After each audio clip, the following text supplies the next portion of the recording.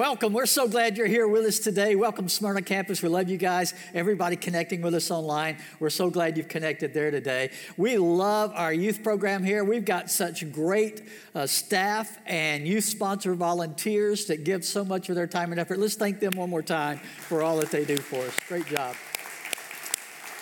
In another week or so here, we've got the senior high CIY move, and they'll be leaving.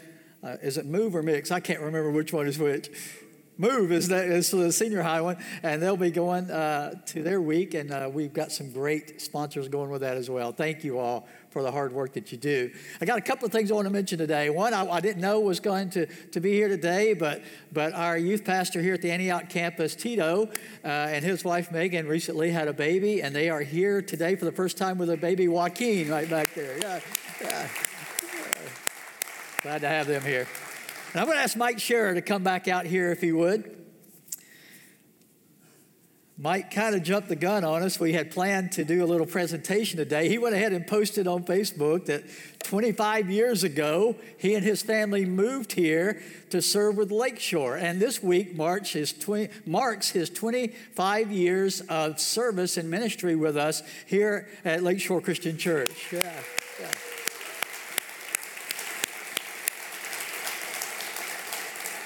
That speaks a lot to his love for God, his commitment to the church. And Mike has been asked to do a lot of different things over those 25 years. When we brought him on board 25 years ago, we didn't have a youth ministry program or anybody on staff doing that really. And Mike started our youth program here at Lakeshore Christian Church 25 years ago and has influenced so many young people over the years through that. And then as we grew and as things changed, he transitioned into some other roles. He is an executive pastor now of family ministries, especially focusing on our life groups. And he also recently took on this job here at the Antioch campus of leading our music and fine arts here at this campus. Doing a great job with that too. Yeah. So Mike, we want to thank you. We have a gift for you to thank you for your loyalty and service. We have a plaque we want to give you. It says, Pastor Michael Scherer, thank you for your commitment to being the hands and feet of Jesus to the body of Christ and the community. Congratulations on serving in the ministry of Lakeshore Christian Church for 25 years from your Lakeshore family. Thank you. Thank you. Amen. Thank you. Let's have a prayer over Mike right now. Father, we just thank you for Mike's love, his commitment, his friendship, his loyalty. He has been so dedicated, so consistently faithful to what you've called him to here at Lakeshore. We look forward to continuing to serve alongside Mike with all the good things you've prepared in advance for us to continue to do here in this place. Bless him and his family. We thank you for them all. In Jesus' name, amen. Thank you, Mike. God bless you, man. Yeah.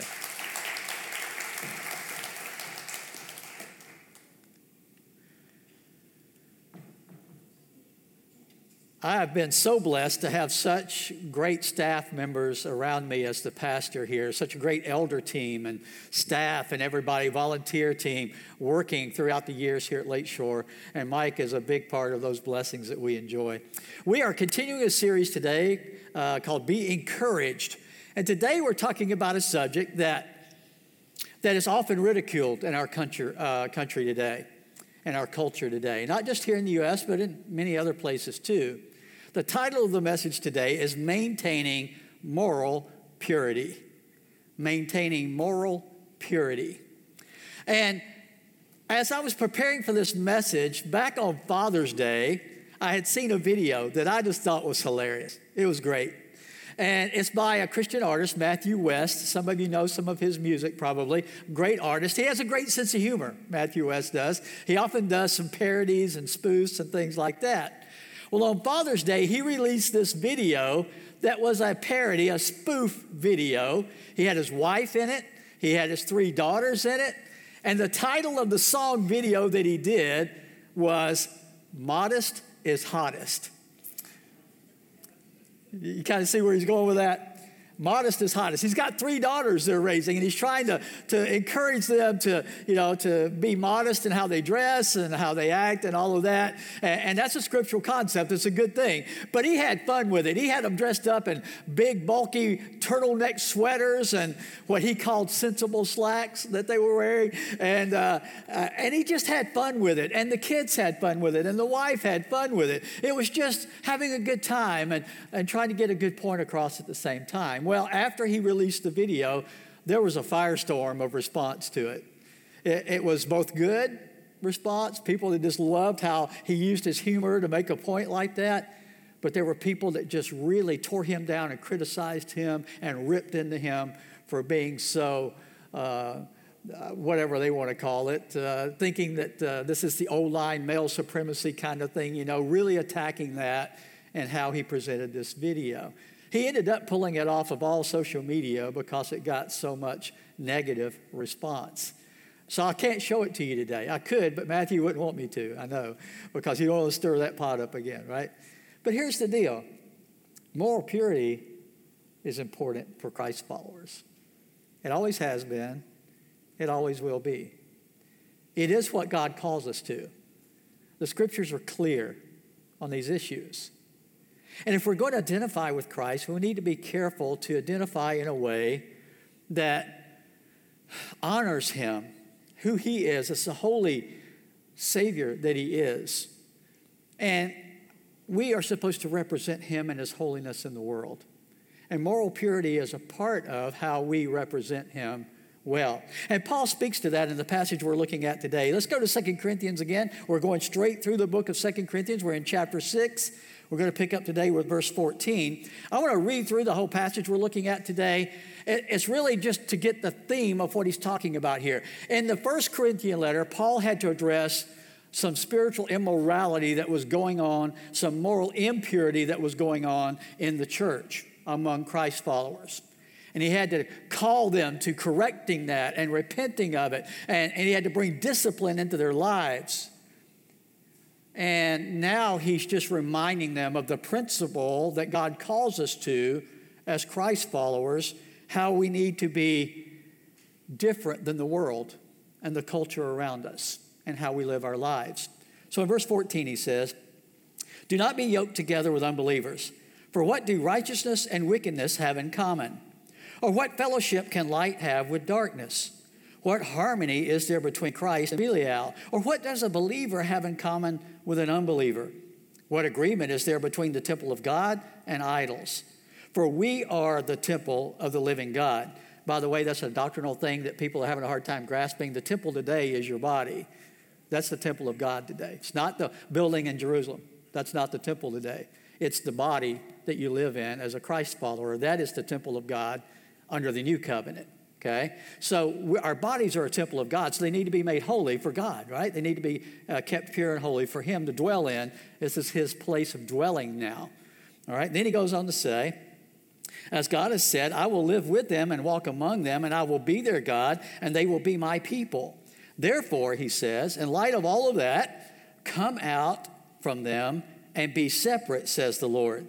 Touch no unclean thing, and I will receive you." He's quoting from scripture here from the Old Testament. "And I will be a father to you. You will be my sons and daughters, says the Lord Almighty. Therefore, since we have these promises, dear friends, let us purify ourselves from everything that contaminates body and spirit, perfecting holiness out of reverence for God." So here he has a calling for those who are going to identify with Christ, who are going to represent God in the world. And that calling is an ongoing process of purifying ourselves. In chapter 7, verse 1, when he says purify yourself, that's an ongoing process he's talking about there. You don't get it all cleaned up and then it's just going to stay clean from now on when you purify something.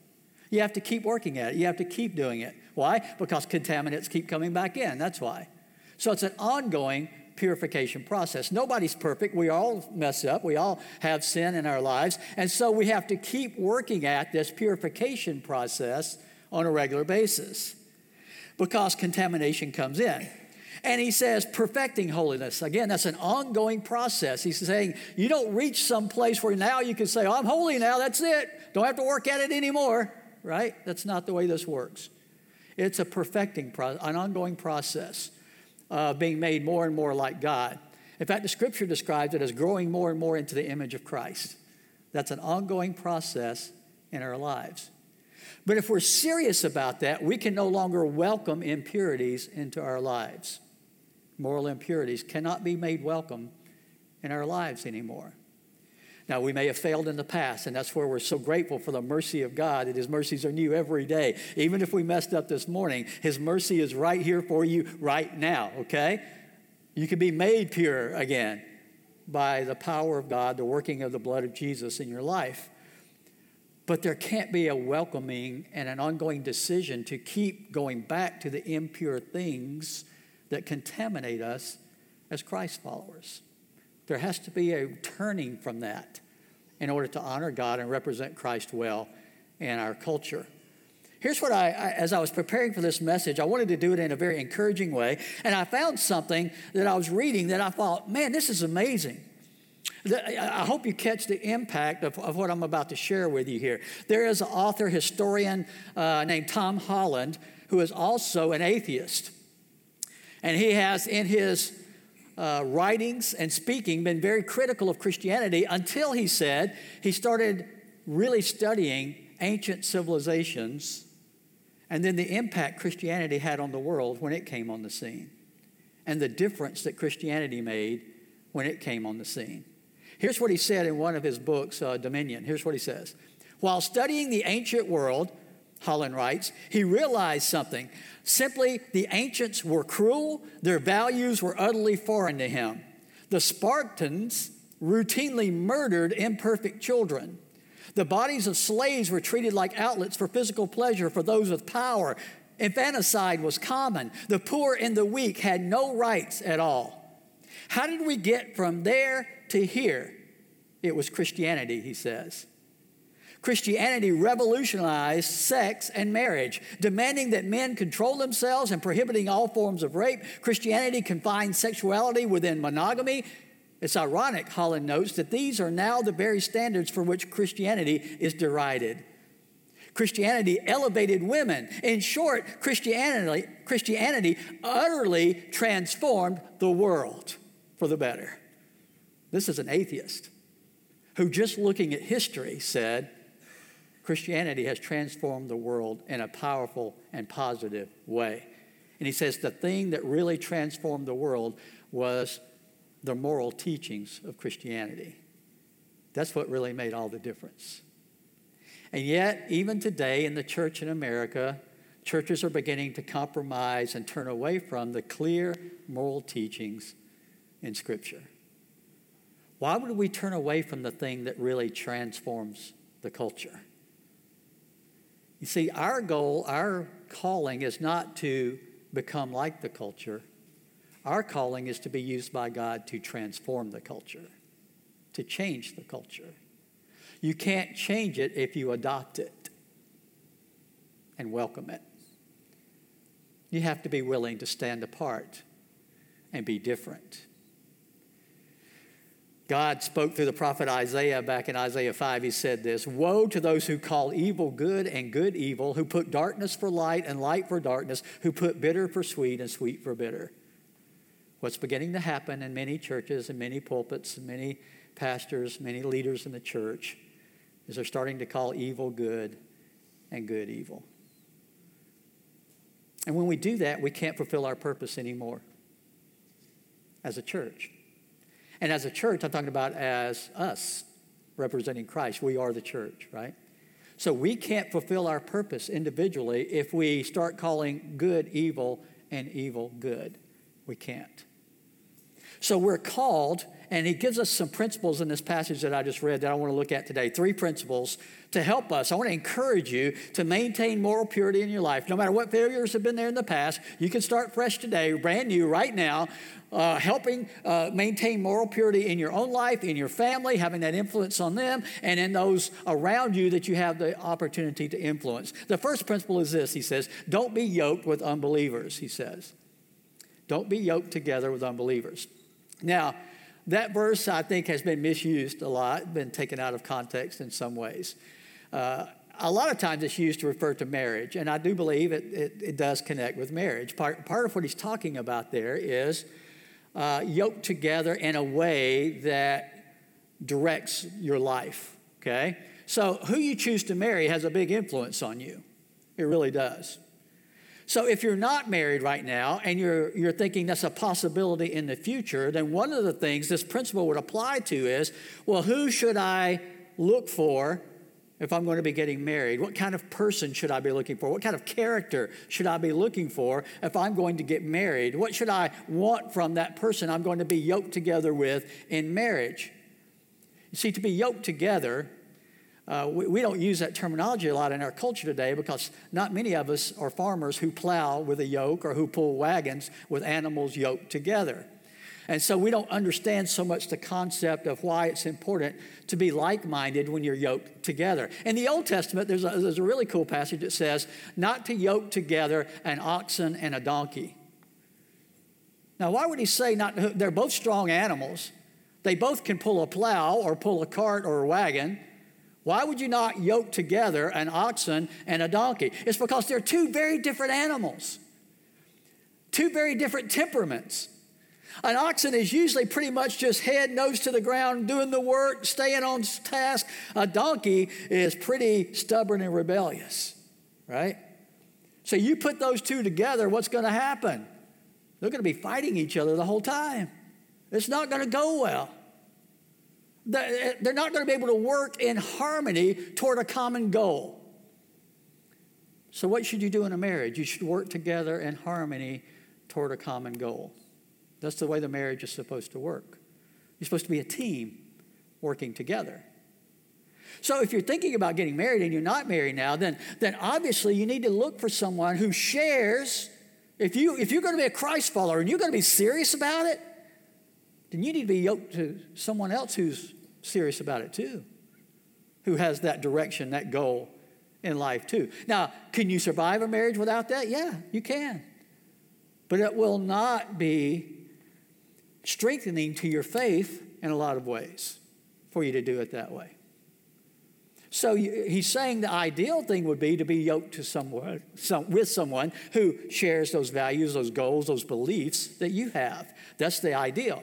Now, some people have misused that passage to say, well, if I'm married to an unbeliever, then that means I don't have to stick with the marriage anymore. No, that's not what it means. Not what it means at all.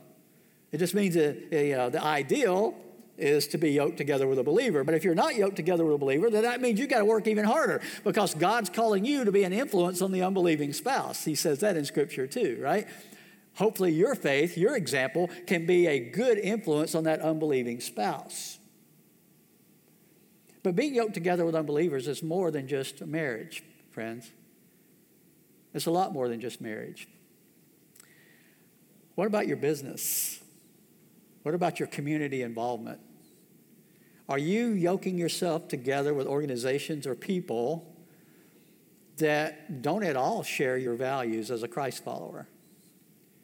Because here's the problem with that. There is a fine line between you having some good influence on them and them taking away from the testimony you're trying to have in what you're doing.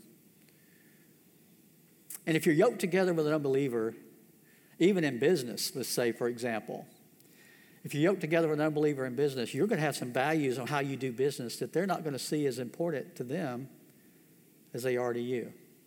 They're not worried about representing Christ well in the business. They're just looking at the bottom line, right? So you can do things that might help the bottom line that don't represent Christ well. Regardless of how you feel about Chick-fil-A, I have great respect for the value they put on not opening on Sundays. Now, I know they can open on Sundays and still be a Christian company. We all understand that. But that's something they felt strongly about when they established the company. And so they stuck with that for so many years now. It's amazing. They even opened up a restaurant in Mercedes-Benz Stadium in Atlanta who has their main activities on Sundays. But they don't open their store in that stadium on Sundays. It's amazing. And they're the #1 rated fast food chain in America right now. That's pretty cool, right? But here's the thing. It's not just about not opening on Sunday. That's not the main point. The main point is they felt like that was a value they didn't need to compromise on. And because it was a family-owned business and they didn't yoke themselves together with some people who didn't care about those things, they could take that stand that they felt like was important to them. So we need to be careful who we connect ourselves with, who we yoke ourselves together with. Now, that doesn't mean you can't do business with a non-Christian. I don't think that's at all what he's talking about. He's talking about being yoked together in the common purpose of trying to get where you're trying to go together. That's what he's talking about. So we need to understand that we don't need to be yoked together with unbelievers. I love Jesus' prayer in John 17. When you have time, go back and read the whole prayer. I use it a lot because he prays for the unity of his followers. But in John 17 and verse 15, he's praying for his disciples there. And here's what he said. My prayer is not that you take them out of the world, but that you protect them from the evil one. You see the difference there? When he says come out and be separate, he doesn't mean don't have contact with unbelievers. That's not what he's talking about. You can't live in this world and isolate yourself from all the stuff out there that's not godly and not good and not moral and not pure. You can't do it. It's impossible. He's not saying you even need to try to do that. What he's saying is I'm praying that while they're in the world, they're not allowing themselves to be controlled and led by the evil one while they're there. And there are certain things we can do to make it more likely we won't be influenced by Satan as we rub shoulders with people around us that aren't Christians. There are certain things we need to do. And one of those is not to be yoked together with an unbeliever on a level where they're having influence over us and the direction of our lives and our decisions. That's a big part of it. In 1 Corinthians 15 and verse 33, it says this. Back in that first letter that he wrote to the church at Corinth, don't be misled. Bad company corrupts good character. He's not just talking about having a friend that's not a Christian. That's not what he's talking about. He's talking about the danger that lies within being really close to somebody over a long period of time who does not believe what you believe or practice what you practice. In a close relationship with a person like that over a long period of time, the tendency is they're going to bring you down more than you're going to bring them up if that continues for a long period of time. So we have to be careful not to be yoked with unbelievers. That's the first principle. The second principle, if we want to maintain moral purity and honor God, represent him well in the world, the second principle is this. Think through the consequences of your choices before you make the choices. Think through the consequences before you say what you're going to say or do what you're about to do. He says, what fellowship can light have with darkness, right? What harmony is there between Christ and Belial? Belial was a word. It's not used often in Scripture, just here in Paul's letter, but it's a name that the Jewish world outside of Scripture used as a name for Satan. He's saying, what fellowship can those who honor God and want to follow God have with those who are being led by Satan and influenced by Satan? They don't mesh. They don't go together. And so we have to think about it. All right, if we let ourselves get caught up in the immorality and the impurity that Satan is leading people into, what consequences might go with that? Well, what's going to happen as a result when we give in and we compromise and we do it the way Satan is trying to get people to do it instead of the way God says to do it? What are the consequences of doing it that way? Well, all through Scripture, we're warned of the consequences. In Proverbs 21, verse 16, it says this, whoever strays from the path of prudence, which means doing what's right with God, comes to rest in the company of the dead. Whoever loves pleasure will become poor. In other words, he's emphasizing it will cost you to go down that path. It will always cost you to go down that path. I heard it said this way one time, sin will always cost you more than you thought it would be, and it keep you there longer than you thought it was going to keep you there. Always, when you start playing around with it.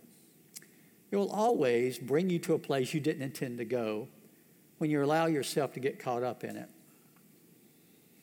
That moment of that affair that seemed so great right at the first beginning of it, even just the flirtation that led to it, it seemed so fun.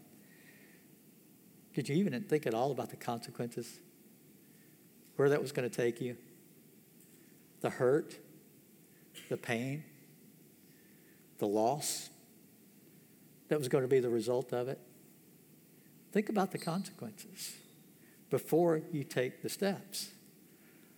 And I know the world ridicules Christians a lot for trying to act like we're goody two-shoes or we're self-righteous, and we're so great. That's not what this is about.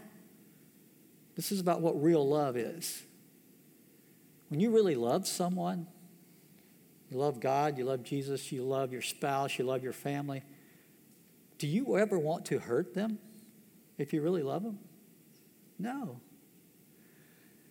And the prohibitions and the boundaries that God puts on our lives are not there to keep us from good things. They're not. They're there to protect us from the things that would hurt us and hurt others. So we have to learn to value the boundaries, the guidelines, the teachings that God gives us. And we need to think through the consequences of what's going to happen if we get outside those boundaries. And here's the danger about the deceitfulness of sin. And that is, it can be pleasurable for a season before you ever get the consequences. I mean, you could hide things for a long time sometimes if you're good at it. You could keep people from finding out things for a while if you're good at it. But there's a passage that's really important. It's in Numbers 32, verse 23. He's talking about what he's calling on those people to do to honor God. But he says, if you fail to do this, you'll be sinning against the Lord. And you may be sure that your sin will what? Find you out. Your sin will find you out. In other words, it will finally be exposed. It'll finally come to the surface. And when it does, it hurts, it kills, it destroys. Even innocent people in the process. We need to think about the consequences before we make the choices that we're making, before we say the words we're about to speak. Because if they're outside the clear teaching of God, they can never be God's will for you. And every time you get outside God's will, there's pain and suffering involved. Every time. It may not happen today or tomorrow, but it will happen. So the consequences are always there, always. And they always hurt. They always bring pain. And I hear it all the time as a pastor. I never meant to hurt that person. No, but that's the consequence of the choices. That's why you need to think about the consequences before you make the choices. Because it always hurts. There's no way around it. That's what sin does. That's why the scripture says God hates sin. It doesn't hate the people who commit the sin. He hates the sin because the sin hurts people. Always. Sin hurts. One of the things that hurts is your witness and your testimony for Christ. It doesn't just hurt the people that you didn't mean to hurt. It hurts your ability to represent Christ well. I mean, if we say we represent Christ and we're not honoring marriage the way God says to do marriage, what does that say about our real commitment to Christ? How much we really do honor Christ with our lives? Then we're not really honoring Christ, are we? How good a witness are we going to be for him if we're not honoring what he teaches about marriage? It's not just marriage, money, business, any of those areas of our lives. Immorality can be a lot of things, not just sexual immorality, but a lot of things. You could do business in an immoral way. Does that represent Christ well? No. So we have to think about the consequences, not just for us, not just our family and the people that we love, but also our witness for Christ and how it hurts that when we don't maintain moral purity as Christ followers. It's going to hurt our ability to do what God put us here to do as his people. Well, the third principle is this. I want to encourage you here because we need to maintain moral purity. How do we do that? Well, I can tell you what's needed more than anything else for Christ followers. And that is that we practice the spiritual disciplines in our lives regularly. We regularly practice the spiritual disciplines in our lives. Now, you say, well, what are the spiritual disciplines? Well, there's a lot of things, but things like praying regularly, reading Scripture regularly, fellowshipping with other believers regularly, not neglecting the assembly of the church on a regular basis. All those things are spiritual disciplines, right? Jesus was telling a parable about when an impure spirit is cast out of a person and what happens. In Luke 11, verse 24, he said this: when an impure spirit comes out of a person, it goes through arid places seeking rest and does not find it. Then it says, I will return to the house I left. And when it arrives, it finds the house swept clean and put in order. Then it goes in and takes 7 other spirits more wicked than itself, and they go in and live there, and the final condition of that person is worse than the first. Now, that can be a little confusing, but here's the principle. What a lot of us try to do is really focus on not doing the bad stuff in our lives. So I'm going to quit doing this. I'm going to quit doing that. We know it's not good. We know it's not right. It could be looking at pornography. It could be being dishonest in your business. It could be flirting with somebody you're not married to. It could be any of those things, right? You know you shouldn't be doing it, and you decide, I'm going to stop doing that bad thing, whatever it is. I'm not going to be lying anymore. I'm going to stop. And that's a good decision to make. But here's the problem with that. If that's all you do to fight it, it's just, say, I'm determined, I'm not going to do that anymore. If that's all you do, you're going to fail again eventually. Because just that approach will never get it done. Here's what you have to do. Like the story of casting out the evil spirit. The illustration is they got a bad thing out of the house, and they swept the house clean, they got it all fixed up, but they left it empty. And there was plenty of room for those evil spirits to come back, even more than were there before, and take over that house. That house is your life and my life. You could say today, I'm not doing that anymore, and you can fill the rest of the day with that decision. I'm not doing that today, and you could get through today and not do it. But if you don't fill that void with something good, with the right things, you're just leaving a void there that will be open to the work and the influence of Satan again. You have to fill the void with the right things.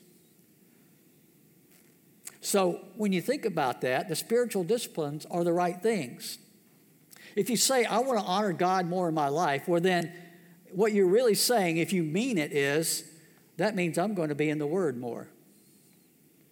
Because that's how I'm going to honor God. If I'm in the Word more, I'll know more what God teaches. I'll have it in my heart and my mind right there to have when I need it. I'll have it stored there and ready there. You remember the Psalm 119 and verse 11, I've hidden your word in my heart that I might not sin against you. Well, if you don't have the word in your heart, what kind of ammunition do you have? If you're just fighting bad stuff without the right ammunition, you can't do it successfully. You have to take the time and make the effort to put the word into your heart. Well, I attend every Sunday and listen to Pastor Randy. Well, thank you. That's great. It's a good start, but that won't do it, friends. You see, I'm not with you on Monday and Tuesday or Wednesday or Thursday or Friday or Saturday when you're facing all those temptations and those battles that you're fighting. I'm not with you right there whispering in your ear at those times. I'm not. I'd like to be sometimes just so I could smack you and you could smack me, right? Right? What are you thinking, right? Right? And you could do that to me too, because I'm going to need it too, right? But that's not how it works. You know how it works? On Monday, I spent some time in the Word. So when I face that, you know what comes to my mind when I face it? God's Word. God's teaching. God's Word is powerful, friends. The Scripture talks about how it's living and active. It's powerful. And the more of it you can put into your heart and mind, the better equipped you're going to be to face those battles, those struggles that you're facing out there. A daily time in the Word is essential to being able to maintain moral purity in your life. There is no other way to do it, friends. It's that simple. There needs to be a daily time in the Word of God to equip you for the battle.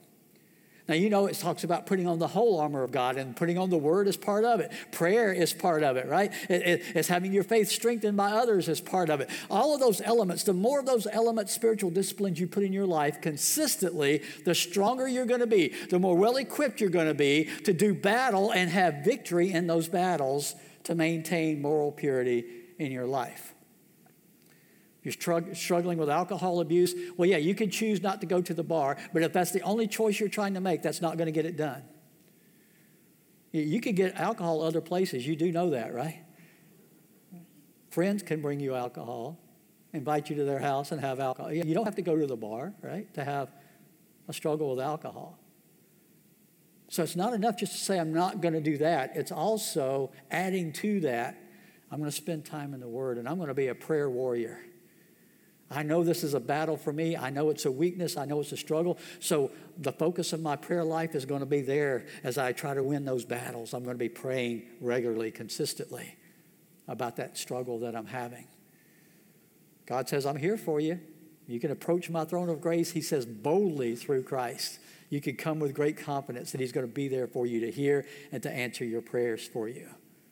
It's one of those spiritual disciplines, is being disciplined in prayer and in the Word. And it is a spiritual discipline. The Hebrew writer says, don't forsake the assembly of the church either. That's a spiritual discipline. There's encouragement there. There's accountability there. We all need that. There's the ability to encourage others, but be encouraged by others when you assemble together with other people who are trying to win those battles like you are. That's why organizations like Alcoholics Anonymous have some success. It's because there's that camaraderie with other people who are going through the same struggles you are, right? Well, in the church, even though we put on a good front on Sundays maybe, right? We're all going through those same battles, facing those temptations, going through those struggles. We need to be there for each other, and assembling together regularly and not forsaking that is one of those spiritual disciplines that help strengthen us for the battles that we're facing. You don't make it just an occasional thing. You make it something you're committed to, devoted to consistently in your life. Because the more we equip ourselves for battle, the more likely it is we're going to win some victories along the way that we wouldn't have won otherwise. In the Philippian letter, Philippians 4, Paul wrote these words.